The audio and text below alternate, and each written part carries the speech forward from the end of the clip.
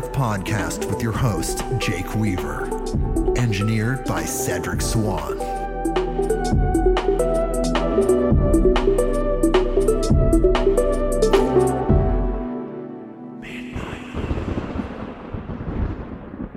Hey everybody, we're back with another episode of Midnight on Earth.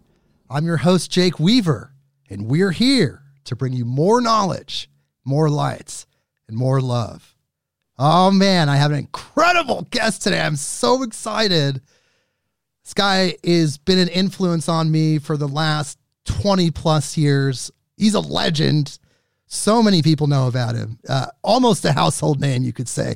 Michael Cremo is on the show, author of Forbidden Archaeology and so many other great books. And we're going to talk to him in just a second. But first, I need you to do something for me. Go to bluecobracbd.com. That's bluecobracbd.com and check out Blue Cobra CBD oil, the highest quality CBD oil available on the market. Why is that? That is because it is created with a proprietary extraction method known as the HIT extraction method. This method was developed by Howard Hitt, aka Big H, and it involves no chemicals, no solvents, no gases, nothing unnatural was involved with the extraction of the CBD from the hemp that is used in this product. So it is unlike anything else. Also, it's 100% organic, and the CBD is derived from 100% organic Oregon-grown hemp. And I've seen that hemp. It's amazing. And we have a discount code, a Blue Cobra CBD Midnight on Earth discount code. I'm sorry if you missed the free bottle giveaway from the last 3 weeks. We were giving away free bottles of Blue Cobra CBD. That has ended. Howard is here with us back on Earth, and that has ended. But we do have a discount code. And what this discount code does is give you free shipping on any order. It's a Midnight on Earth Blue Cobra CBD discount code, and that code is MID, like midnight, MID CBD. If you put that in the box as you check out, like I said, you will get free shipping on any order, 1 bottle, 100 bottles, 1,000 bottles. I should add, though, that this is for the continental 48 states in the United States. This is not for international orders, but still check it out. It's an amazing product. It wouldn't surprise me if you ordered that many because there really is no product like this out there in the CBD world. I wouldn't be talking about this on Midnight on Earth, this incredible podcast where we talk about these deeply spiritual, truthful things, if I wasn't telling you the absolute truth about how there is no other product like this out there, period. You don't know the fertilizers, the chemicals, the sprays that are going on the hemp plants that some of these other products derive their CBD from. Some of that's coming from places like China and other places where they have no standards. And that is what they're using in these products you're getting at the grocery store in a lot of cases. So please go check out Blue Cobra CBD and understand how CBD can be beneficial for you. Like I often say, I start my morning with Blue Cobra CBD in my shake that I drink in the morning. I have a breakfast shake every morning. I put it in there because you can put it on your body topically for muscle aches and things like that, acne even, and you could put it in your body. So many benefits. Just search engine the benefits for CBD, and you'll probably go down a CBD rabbit hole, and it might change your life. And then when you're ready, come to Blue Cobra CBD and check out the highest quality CBD oil on the market, bluecobracbd.com. Please go there and check that out. Follow me on Instagram at midnight_on_earth. That is the address. You can follow us there. You click the button that connects us, and then you know what's going on. Spotify, Apple Podcasts, Google Podcasts, wherever you go to get your podcasts. Click the button that connects us so you know exactly what's going on all the time. When we have incredible guests like Michael Cremo, you're going to know about it. And of course, the most important thing is to please tell a friend. Tell someone that you know that would love to know about forbidden archaeology and would love to hear this conversation with Michael Cremo. Tell that person. midnightonearth.com. Okay. Well, we got our social media shout out of the way, and we're going to talk to Michael Cremo, but as we always do, I need to read his bio. So here we go. Michael Cremo, self-identifying as a Vedic creationist, he is also known by his devotional name, Drudakarma Dasa. He's an American alternative archaeologist and researcher whose work argues that humans have lived on Earth for billions of years. Michael Cremo is best known for authoring the book Forbidden Archaeology, in which he argues the existence of modern man on Earth is as long as 40 million years ago, but even longer. On the cutting edge of science and cultural issues, Michael Cremo crosses disciplinary and cultural boundaries to present a compelling case for negotiating a new consensus on the nature of reality. Growing up throughout Europe, due to his father's military career, Michael Cremo later attended George Washington University for 2 years before serving in the United States Navy.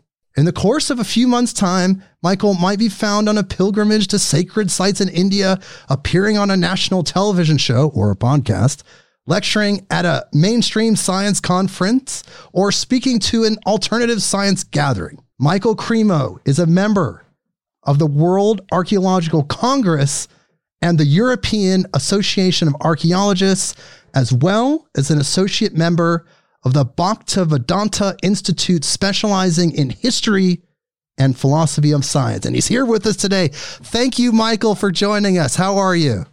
I'm fine. And where in the galaxy are you? I am in Portland, Oregon, in the Pacific Northwest. And it's raining today. It's a gray day here in Portland, Oregon, but it's still a wonderful place. Absolutely love it. And where are you, sir? I'm in Los Angeles. Oh, yes. Sunny day today. We love LA. I absolutely love LA. It's crackling with an energy. It's an incredible place. But we're here to talk to you, the legend, the man, the myth, the legend, Michael Cremo.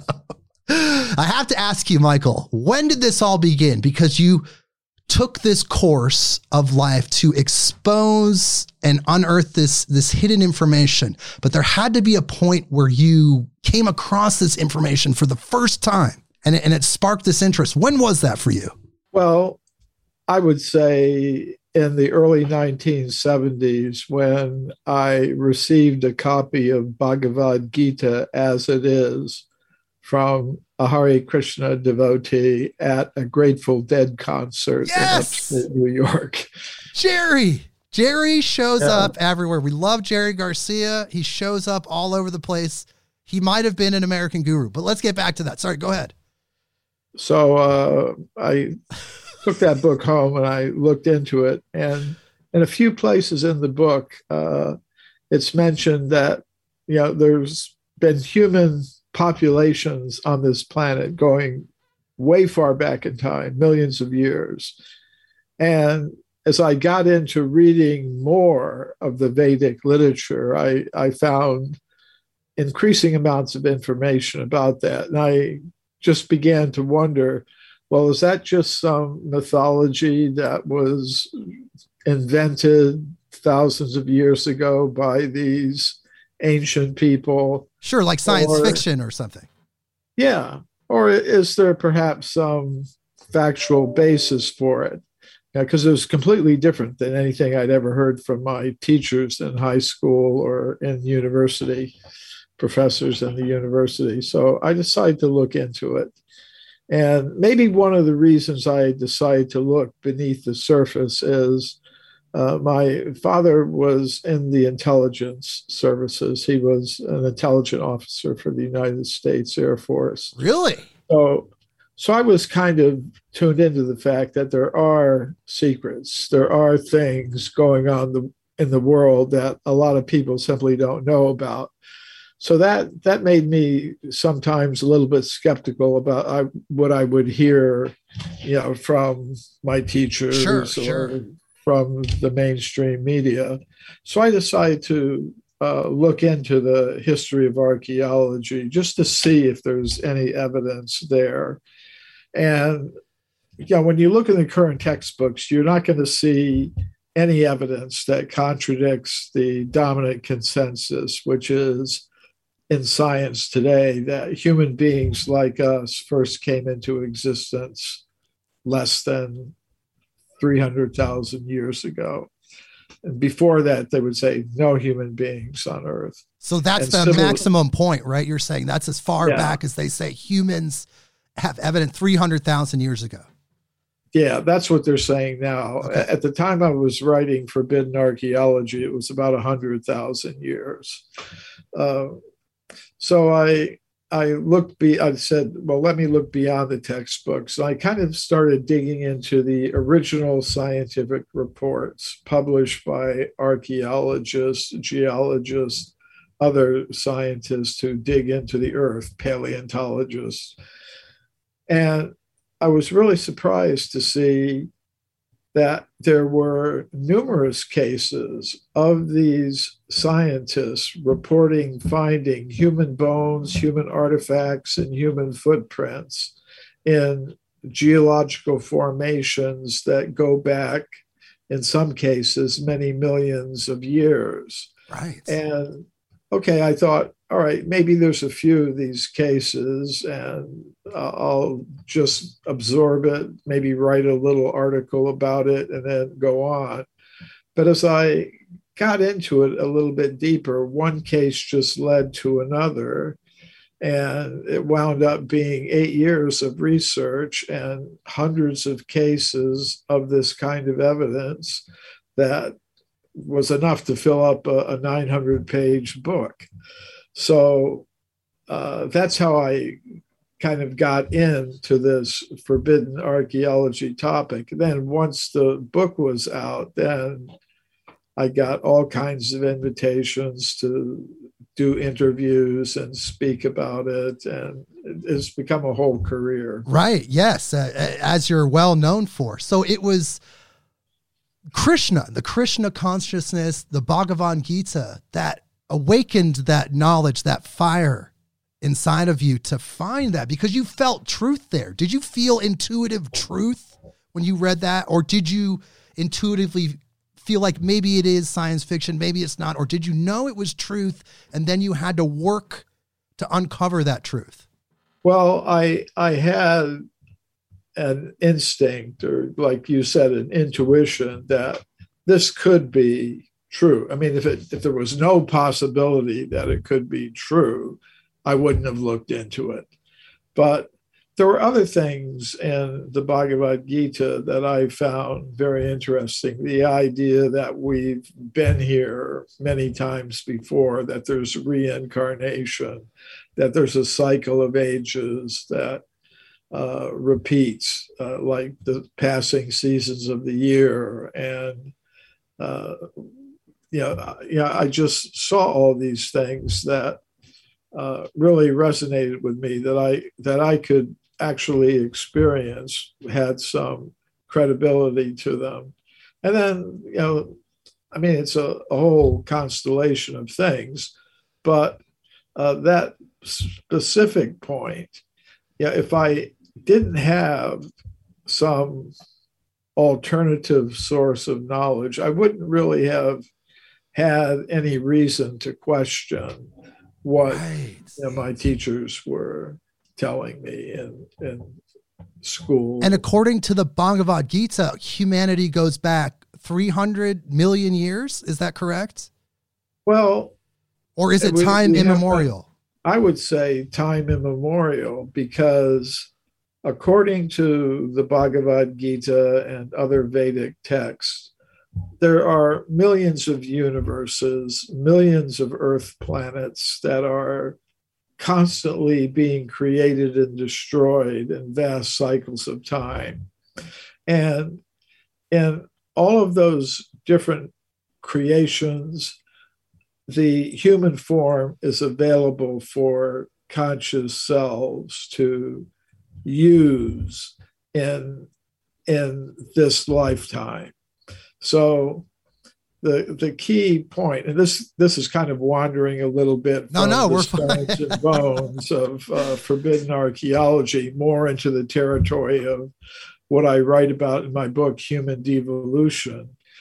Namely, that any type of body, a human body, a plant body, an insect body, a fish body, a bird body, a dinosaur body, is a vehicle for a conscious self, a soul, to put it in theological terms. But I prefer conscious self. So it's a vehicle for a conscious self, and we can use it for one of two ways. One purpose is to become more and more deeply entangled in the world of matter. And the other is to use it to realize our real nature as beings of pure consciousness. And that means we have an origin apart from the world of matter. We have it, most scientists today would say, as conscious beings, we've evolved up from matter. But I would propose, based on my understanding of the Vedic teachings, that actually we're originally beings of pure consciousness, and we've devolved or come into contact with the lower energies of mind and matter. And in that condition, we're kind of limited. Because whatever bodily vehicle that we have, it's temporary. I'm in a human bodily vehicle now. It came into existence at a certain point in time, and eventually it's going to disappear in the sense that I won't be occupying this vehicle anymore. But based on the condition of my, you say, mental body, my conscious self will be carried to another body. That's reincarnation. And that'll be based on the decisions that I've made, the desires that I've cultivated in this lifetime. So as I say, that kind of takes us a little bit beyond the stones and bones, but that's where it leads. That's where it definitely leads to these kind of things. They do work in synthesis. They correlate for sure. But when you're talking about de-evolution, though, it's not necessarily a bad thing, right? Because a lot of people would perceive de-evolution as coming down from something and then losing something. But it's not necessarily the case with this situation, because even though we're coming into material form, we're coming here to learn something. It's not sheerly for no purpose. It has a purpose. Yeah, the universe has a purpose. And that's why I say the human form has always been available. It's like if scientists send up a space station, they construct a space station, maybe using robot vehicles or something to do with artificial intelligence. They don't wait, for the chemicals in the space station to somehow or other combine and form some first cell, some first self-reproducing thing that they hope will evolve into an astronaut.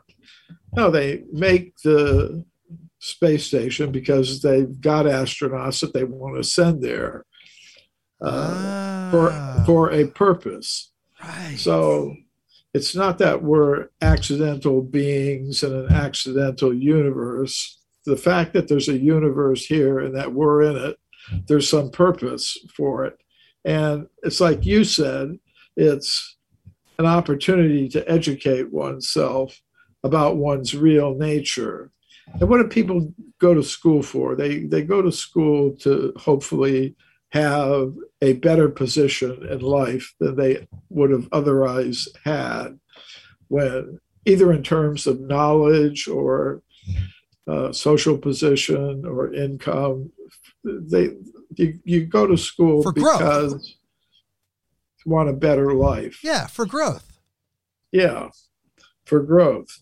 So our universe is actually like that. And the opportunity for growth has always been there. And that kind of growth is obtained in the human form of life. I mean, I love the cats and the dogs and all the other different forms of life because they are also conscious selves. Eventually, they'll attain a human form, but in their present forms, they're not able to take as much advantage of the opportunities for education. So the growth, though, doesn't that lead to the re-evolution concept where we reintegrate that higher knowledge and then become like a new human? Yeah. Can you talk about that a little bit? Evolution, then re-evolution. Yeah. I do talk about that. And there's a kind of evolution of consciousness, an evolution of the soul that's somewhat different from the Darwinian evolutionary concept that's being taught in most schools and universities today. And that is the idea that what's changing is not so much the body. It's not that one physical form is transforming into another physical form.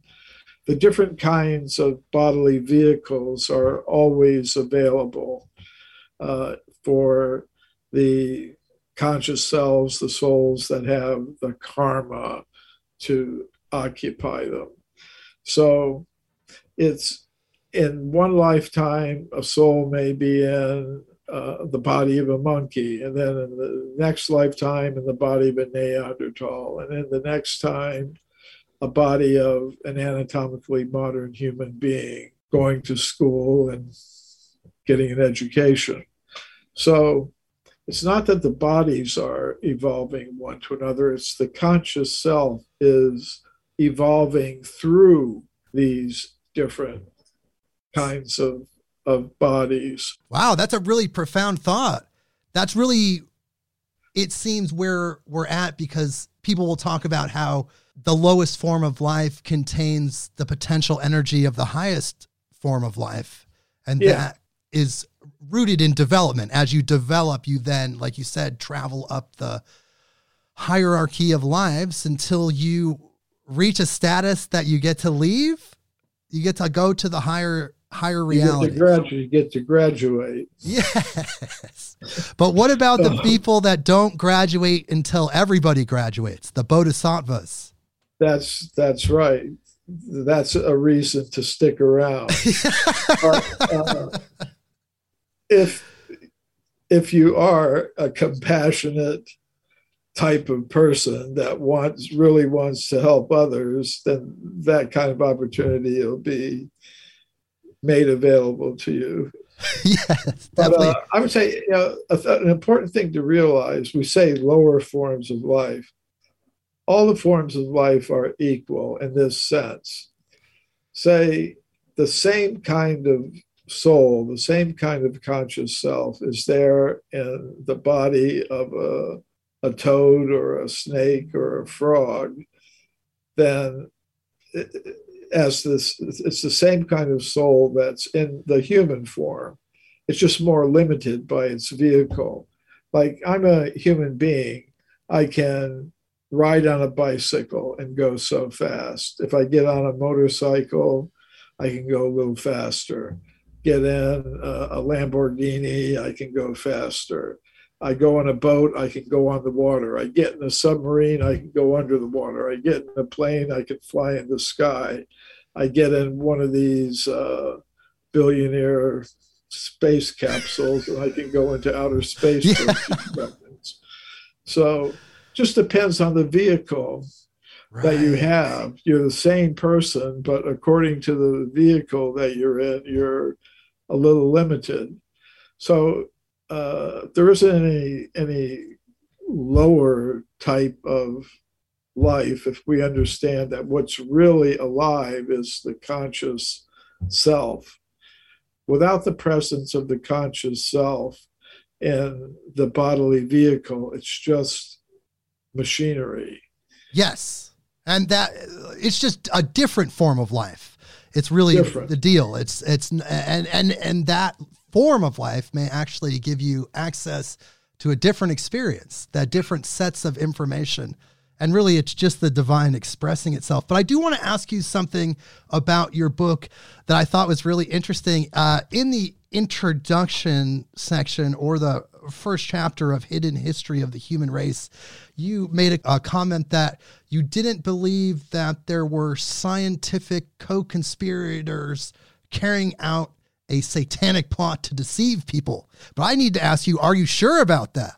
In 2021, you wrote that back then, but in 2021, has your opinion of that changed?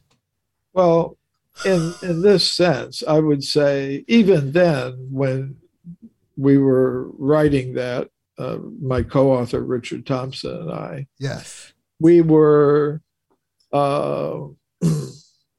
we recognized, and I think we even mentioned some cases in the book, that there are cases of deliberate suppression.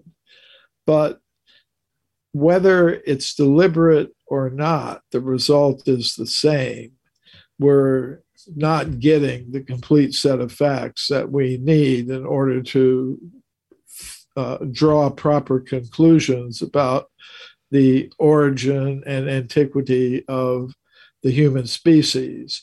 I think many of these scientists who are engaged in what I call knowledge filtration, yes, they simply have been trained in a certain way, according to a certain paradigm, a certain set of beliefs and methods that they think are valid. And they would think more or less along these lines that, well, I'm just being a responsible scientist. You know, I don't know exactly what's wrong with this, but I'm sure my colleague down the hall would be able to tell me if I asked him. Right. And, you know, they don't think that they're hiding true information, which, if known, would cause people to disbelieve in their theories. They just think, well, we're being like the editor of a magazine. You know, the editor curates what goes into the magazine, you know, edits out fake news or whatever. And they more or less think like that. Now, that's not to deny that at the top of the whole system, there are people who do understand what they're doing. Yes. And they are deliberately, and there may be individual cases like that as well. But I think it's important to be aware that some people, but the main thing is the effect of this is the same, whether you're doing it deliberately or not. The evidence is not coming to the attention of people who need to know it. But if there is someone at the top, or some group or individual at the top, group of people at the top, who is curating this information? Who do you feel, in your opinion, is at the very top of the pyramid, keeping humanity unaware of these situations? And why are they doing it, in your opinion? Well, that's a very good question. And in Forbidden Archaeology, we tried, Richard Thompson and I, to answer that question. And there's a chapter in the book that deals with the role of foundations, major foundations like the Rockefeller Foundation and others, the role that they play in this process of knowledge filtration. That especially came out in the early part of the 20th century in connection with discoveries that were being made in China. Yes. But so the so-called Peking man. Yeah, the Peking man, right. As they call it. So there was a Canadian medical doctor, Davidson Black, who was a supporter of Darwinian evolution. And he believed that humans originated in North Asia, in other words, part of which is now occupied by China. And I mean, today, most scientists believe humans originated in Africa, but he had the idea that they originated in China. So he went to China and went to, how he got into China is that he was employed by a hospital and medical school that was operated in Peking by the Rockefeller Foundation. And his work was funded by the Rockefeller Foundation. And, I looked at the history of that foundation. And in addition to funding research that was meant to show that human beings evolved from apes, they were also simultaneously doing research that into genetics. They were doing research into the chemical origins of life. They were doing research into the origin of the universe. They were funding astronomical research. Right. They were funding psychological research. And it's kind of interesting that happened because originally the Rockefeller Foundation was dedicated to Baptist missionary work. And now you really branched out, it seems like. John D. Rockefeller was very strict Baptist, and he funded Baptist missionary work in hospitals in various parts of the world, especially ones in which Standard Oil, which was his oil monopoly company, had big markets in or was trying to develop a presence in. But the new generation, John D. Rockefeller Jr. and others, turned the foundation into something else. They directed it more towards scientific questions. And they said, one of the presidents of the Rockefeller Foundation said, okay, people see that we're investing in astronomy, we're investing in human evolution studies, we're investing in genetics, and we're investing in Freudian psychology, and we're investing. He said, it looks like we're scattered, but he said, it's all one program. It's, we have to study, fruit flies and genetics because we want to understand ultimately the human organism. And to understand the complex human organism, we first have to understand the very basic principles of biological organisms. And we have to understand the underlying rules of physics and chemistry. That's why we have to investigate the origin of the universe. But he says all one program, yes, devoted to the goal of beneficial control of human behavior. So then naturally there comes the question, for whose benefit? Exactly. And who decides that? Yeah, who decides that? Who decides it is certain elite circles. And some of the officials of the foundation at the time were very open about what they're doing.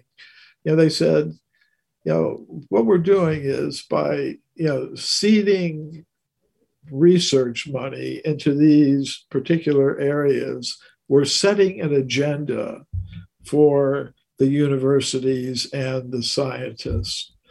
And they said it would be nice if ideas could be spread without the influence of money, but that's not how the world operates. You provide grant money for people, for scientists to do research in certain areas, they will go for it. They'll go where the money takes them. And in some cases, they produce results that are reflective of the people that are financing the grant and what their position is. They set the agenda by choosing what they're going to fund it, what they're going to fund. I'm sure that frustrates you as a scientist, an archaeologist. Well, I'm independent of that system, or else I wouldn't be here talking to you. That's a good point. And I wouldn't be saying these things.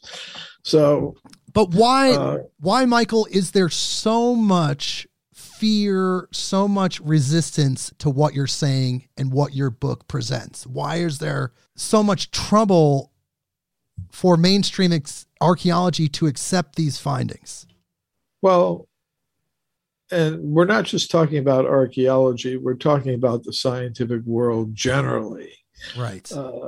Archaeology is the particular area that I've chosen to highlight. But I think it has a lot to do with what we were talking about earlier, the conscious self, the opportunity for educating oneself about one's real nature is the purpose of human life.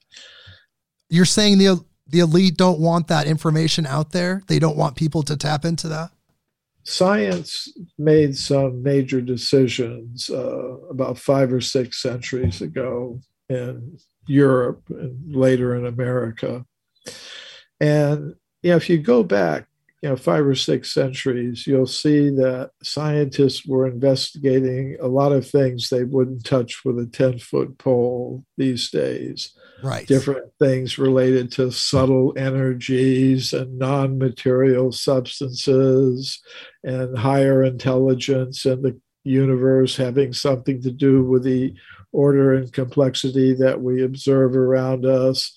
Different paranormal phenomena, things like alchemy and astrology and other such topics.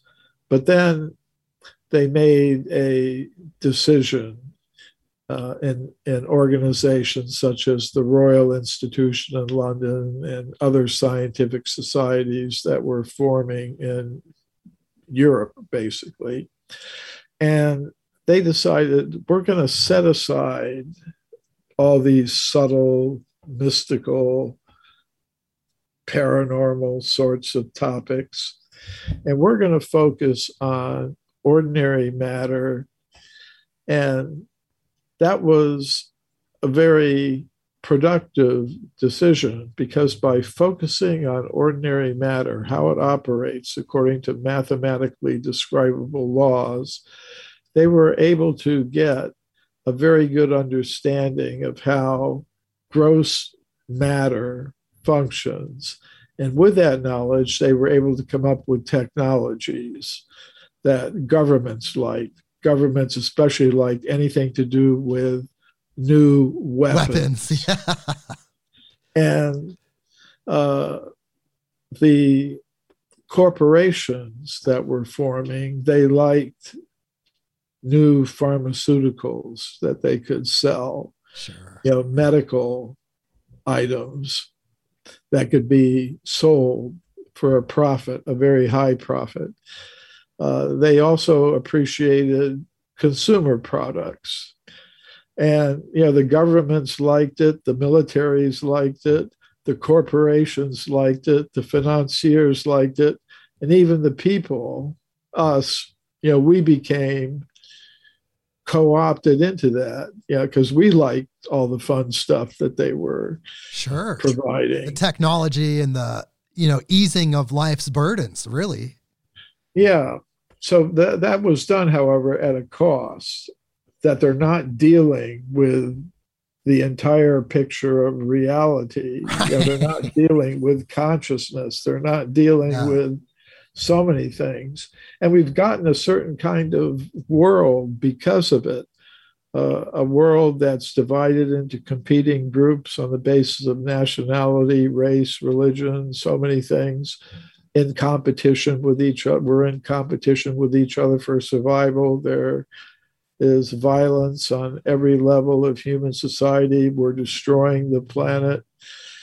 And most people in the world today think that the main purpose of human life is to produce and consume more and more material things.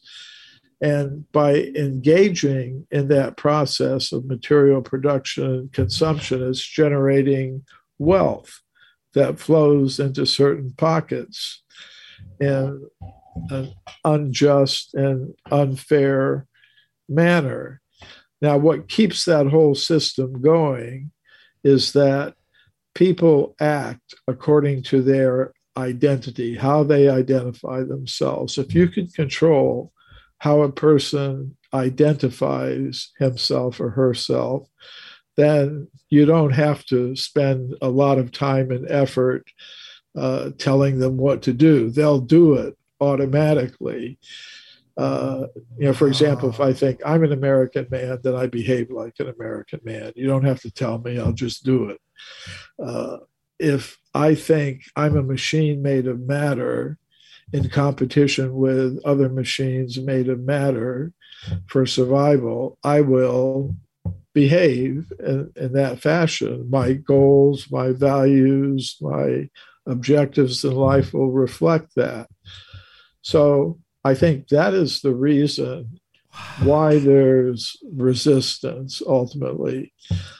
Because if there were another kind of identification that people had, I'm a being of pure consciousness, you're a being of pure consciousness, we're all related on that platform. There's no need to divide ourselves up into competing groups. We can satisfy our material needs in the most simple, natural, fair, and efficient way possible, and put most of our human energy into developing the resource of consciousness. That would be the end of civilization as we know it. But the beginning of a new civilization. The beginning of a new and better one. Yeah.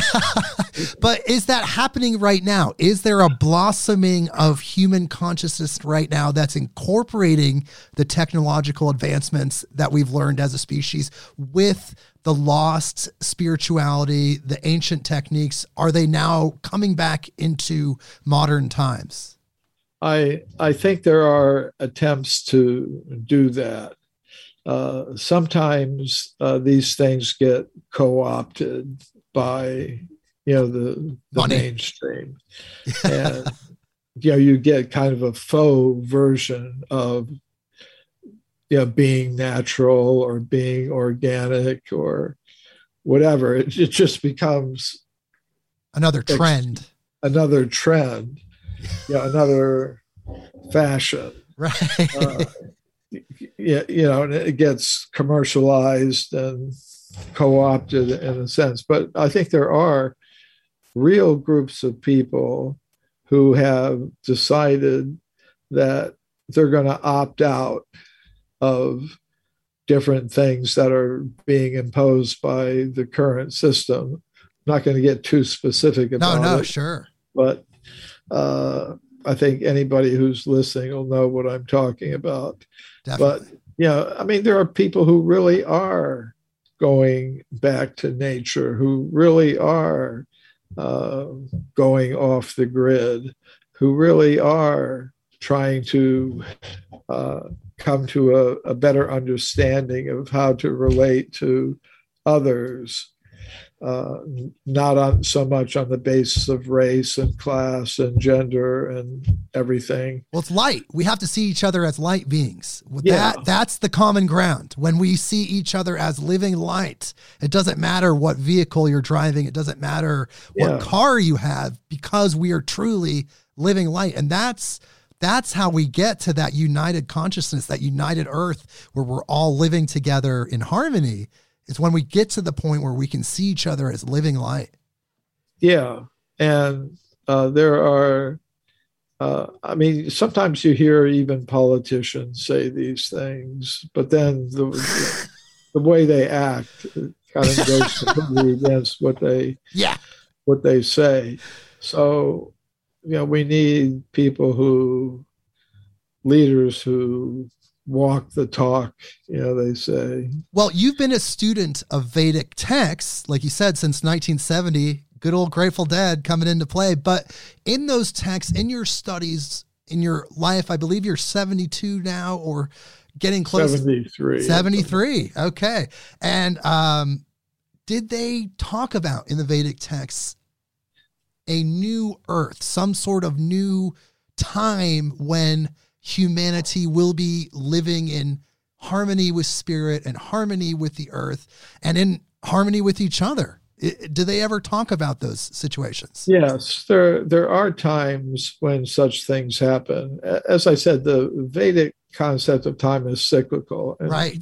This is not just, these ideas aren't found just in the Vedic culture. They're found in many of the world's wisdom traditions. The Hopi, Native Americans. Yeah, absolutely. But they even have, well, for example, the cycle of 4 ages. According to the Vedic text, there's a cycle of 4 ages. Yes. They're called yugas. And the first one, it's called the Satya Yuga, the age of truth. And in that age, it's said that people are all spiritually inclined. They're all living very simply and naturally. They haven't divided themselves up into different classes. Living simply in harmony and a state of awareness of everyone being a being of pure consciousness, that was there at a certain point in time. But as the seasons change, conditions change as the yugas progress. In the next stage, people start dividing themselves up into different groups. We are the teachers, we are the rulers, we are the business people, we are the farmers and laborers, and things become. There's still a lot of moral and ethical principles, but there's some division in society between city dwellers and country dwellers, and that's where we're at now, or where we're going to. We're going in a direction. In the next age, there begins to be conflict between the forces of darkness and light, because they start competing with each other. And then in the next stage, which is called the Kali Yuga, which we're in now. Oh, right now. Okay. Things become really bad. Uh-oh. It's like... So we're in the Kali Yuga right now. Yeah, we're like kind of anybody who's got any real intelligence got out of the cycle, the Satya Yuga. We're kind of like the people who are really hanging on. Well, we're grand observers, right? Right.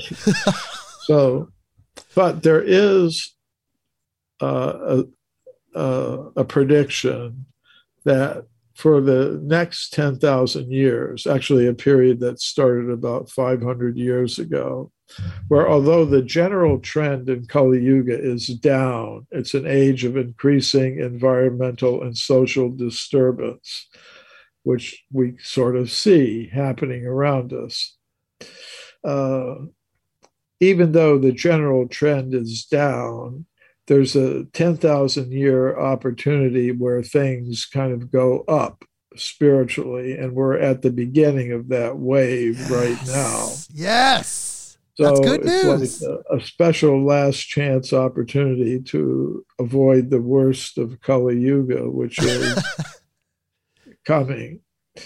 And so I'm hopeful about that, because I do see signs that people, even though it is a very dismal age, that some people are seeing, there is an opportunity here. So that will be there for the Yes. next 9,500 years.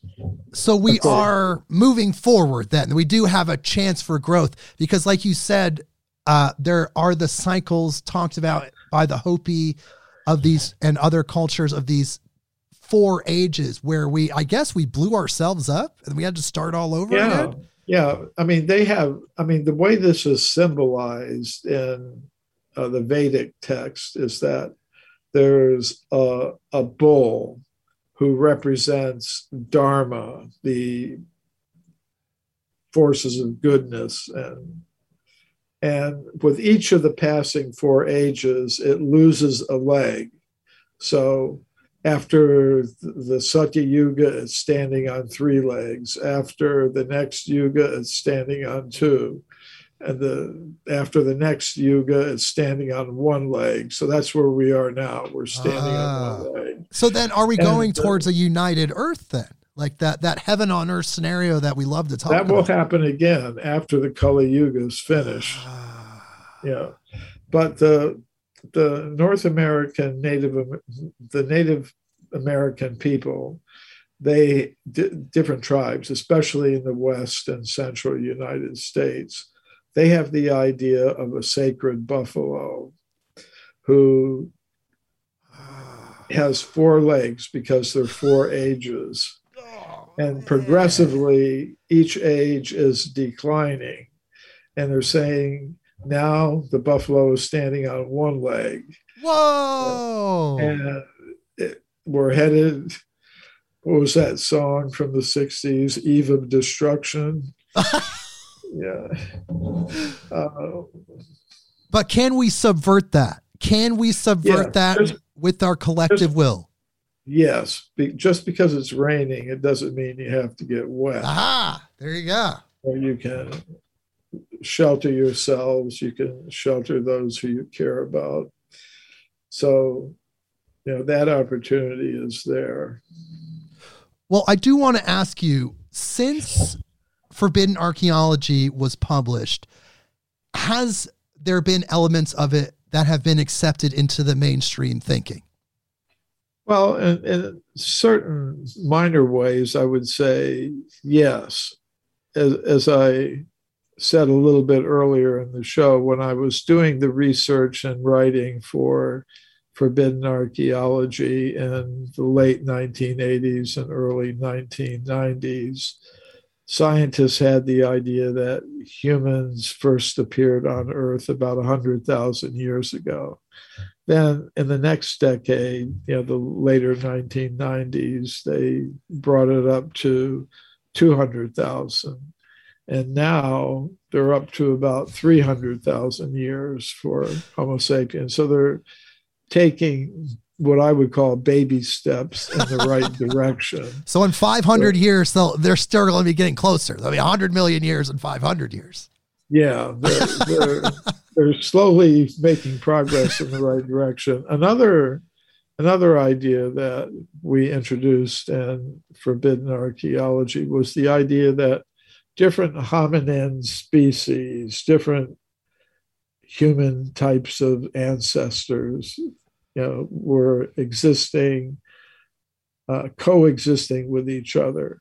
Yes. At the time we were writing, science had another idea that, there was a linear process of evolution. You go from Homo erectus to the Neanderthals to humans. In other words, one species goes extinct and then the next other one begins. comes, linear. Now they're moving to what we talked about in Forbidden Archaeology, namely it's like a bush. You've got lots of different hominins coexisting with each other. Neanderthals coexisting with anatomically modern humans. A new species they call the Denisovans. Right, I was going to ask you about that. All coexisting. So that's something an idea that we introduced in Forbidden Archaeology that's now mainstream. Oh, that's amazing. Yeah. And the Denisovians, or I might have pronounced that wrong. The how do you pronounce that? The Denus, that new. I don't know. You might be pronouncing it more well, that Hobbit type human. They were very small, I believe. Right? Is that the recent discovery? They were like 3 feet tall or something of that effect. Well, they tend to put some of these hominins in that category. Yeah, I think recently they found something in Indonesia or Southeast Asia indicating that had a genetic signature that was heavily Denisovan. Denisovan, yes, that's the word. I think that's how I see it usually written. And some people theorize that the Denisovan is potentially extraterrestrial, like a seeded human brought to this planet. Do you believe any of the theories that we may have been transplanted from another Earth-like planet and then colonizing this Earth? Well, I believe that we're all extraterrestrials in this sense. That is, beings of pure consciousness. We're not from the world of matter. So in that sense, we're all extraterrestrials. Now, within our material universe, according to the Vedic literatures, there are hundreds of thousands of human-like species existing on different planets. And there has been communication between those extraterrestrial human-like species and the humans on our planet. As a matter of fact, some of the principal personalities mentioned in the Bhagavad Gita are terrestrial celestial hybrids. In other words, they may have a terrestrial mother and a celestial or extraterrestrial father. Right. So different DNA. Yeah. And, so I'm not, saying about any particular case, but the general principle that there have been extraterrestrial influences on the human populations that we now have on this planet is certainly something that I have no problem accepting. Yes, it's in the Vedic texts, you're saying. Yeah. And of course, it's also in the biblical text, Genesis 6:1-4, the sons of God who were the Nephilim, of course. Nephilim. Yes. They saw the daughters of the earth and found them fair. Yeah, well, that says something for human women, that no matter who you are in the universe, you're still the most beautiful creature of all time. Something about human women are irresistible. I would have to agree. But I do have to ask you, Michael, what are some of the recent findings, archaeological findings, that you could put maybe in a sequel book that had you would have found that back in the 90s, you would have put it in Forbidden Archaeology, but it's new, it's out there now, and may actually, maybe you could make a sequel book with all the new information. Well, I have made a sequel book, and I finished the manuscript for it. Really? And I will be bringing that out. Have you mentioned it before this interview? I think I have been mentioning it for a couple of years now. But okay. But, one good thing about the lockdown with, the pandemic and everything, so more or less has given me time to finish that manuscript, because you get distracted. Michael, would you like to come to Europe? Michael, would you like to come here and there? Well, sure. And then you never, at least it's hard to have that free time. Disciplined enough to finish a manuscript for a book. So with the pandemic restrictions on travel and personal appearances and things like that, it's given me time to finish that manuscript. So it's amazing. That's amazing news. Going through the proofreading of it now, to dot all the I's and cross all the T's. Have you come up with a name for it? Forbidden Archaeology 2, more Forbidden Archaeology. Well, sort of like that. I think I'm going to call it Extreme Human Antiquity, and have as a subtitle more Forbidden Archaeology. There you go. Or what did they call it? Fantastic archaeology back in the 1800s. I was reading in your book. Yeah. Well, that was a phrase that one of the professional debunkers and skeptics came up with. He thought that was a bad thing, but it sounds pretty good. Fantastic archaeology. Yeah, I mean, that got my interest. I was like, wow, I want to check that. Hey, he probably piqued a bunch of people. It had the opposite effect that he intended. Exactly. And sometimes they're like that. They think they're putting something down, but they're actually just creating more interest in it. So this book should be coming out within the next, 6 months to a year? Yeah, I mean, that would be the goal. I think that would be about the soonest it could come out, because I still got to select illustrations for it and do a few final things for it. But that sounds reasonable. But I should say we don't have too much time, maybe another 15 minutes or so, but I do want to ask you a couple more questions before we go. Sure.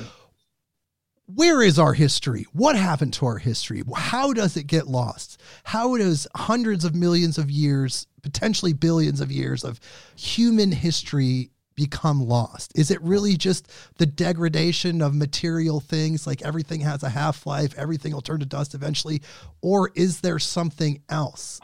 Are we not allowed to have access to that history because of how we're growing currently? Kind of all of the above. Really? The geological record, which is where you would find such evidence, isn't perfect. It gets destroyed.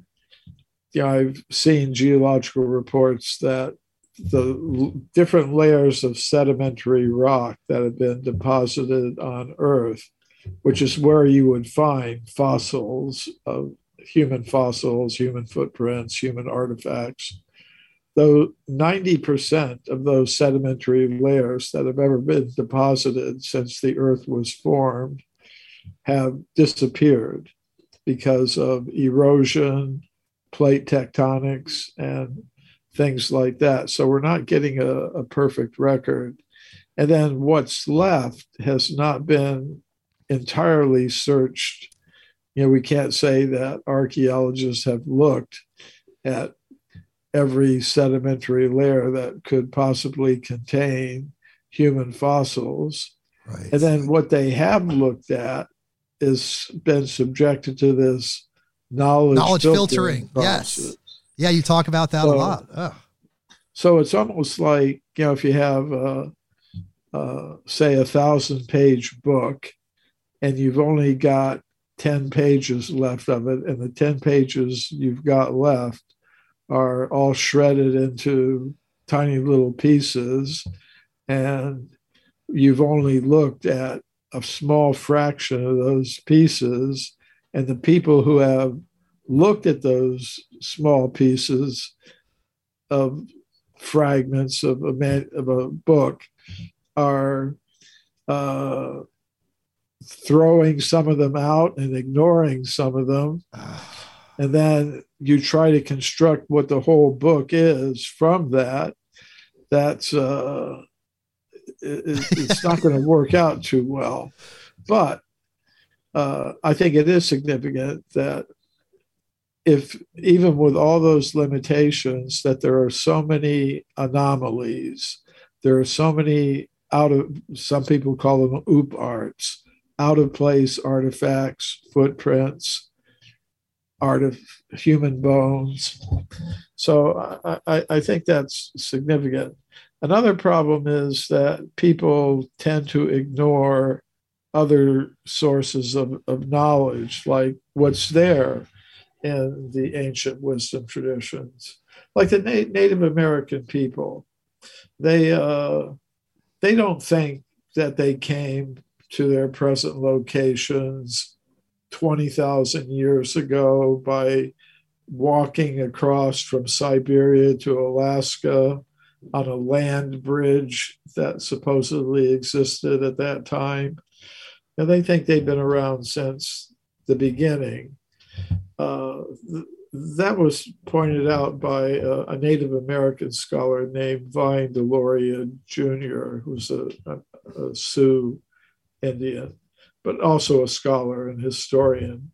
He wrote a book called Red Earth, White Lies, in which he extensively cited research from forbidden archaeology in support of the Native American traditional understandings of their origins and history. So I was very pleased to see that, the work had that effect on a Native American scholar who was also interested in these questions. Well, it helped reawaken that. It helped reawaken that ancient Native knowledge in a Native American. And he brought that back to his tribe and his people. But do you think, Michael, that we will ever know the true story of humanity's history in this dimension? Maybe if once we leave and we go into those higher dimensions, maybe we'll get the whole story. But do you think we'll ever know here? I think it's possible. As I said, it may require understanding that the current methods are not going to give the type of knowledge that we would hope to have. And even the supporters of the scientific theories will say, well, we're just giving what we think now based on the science as we understand it, just like this CDC is saying one thing and another thing about I know stuff. Don't get me started. I won't. Like I said, I think that's enough of that. Yeah, that's a rabbit hole. What they say is based on the science, this is what we thought at the time. Based on the science, this is what we think. So all science is like that. Based on what we know now, this is what we think, or at least this group of influential people within our discipline, the authorities in our discipline, this is what we've concluded at the present moment based on what we know now. Right. So that could just go on endlessly, which for me, there may be other ways to have an understanding about these things, which might involve accepting what comes down in these ancient wisdom traditions as having some truth value.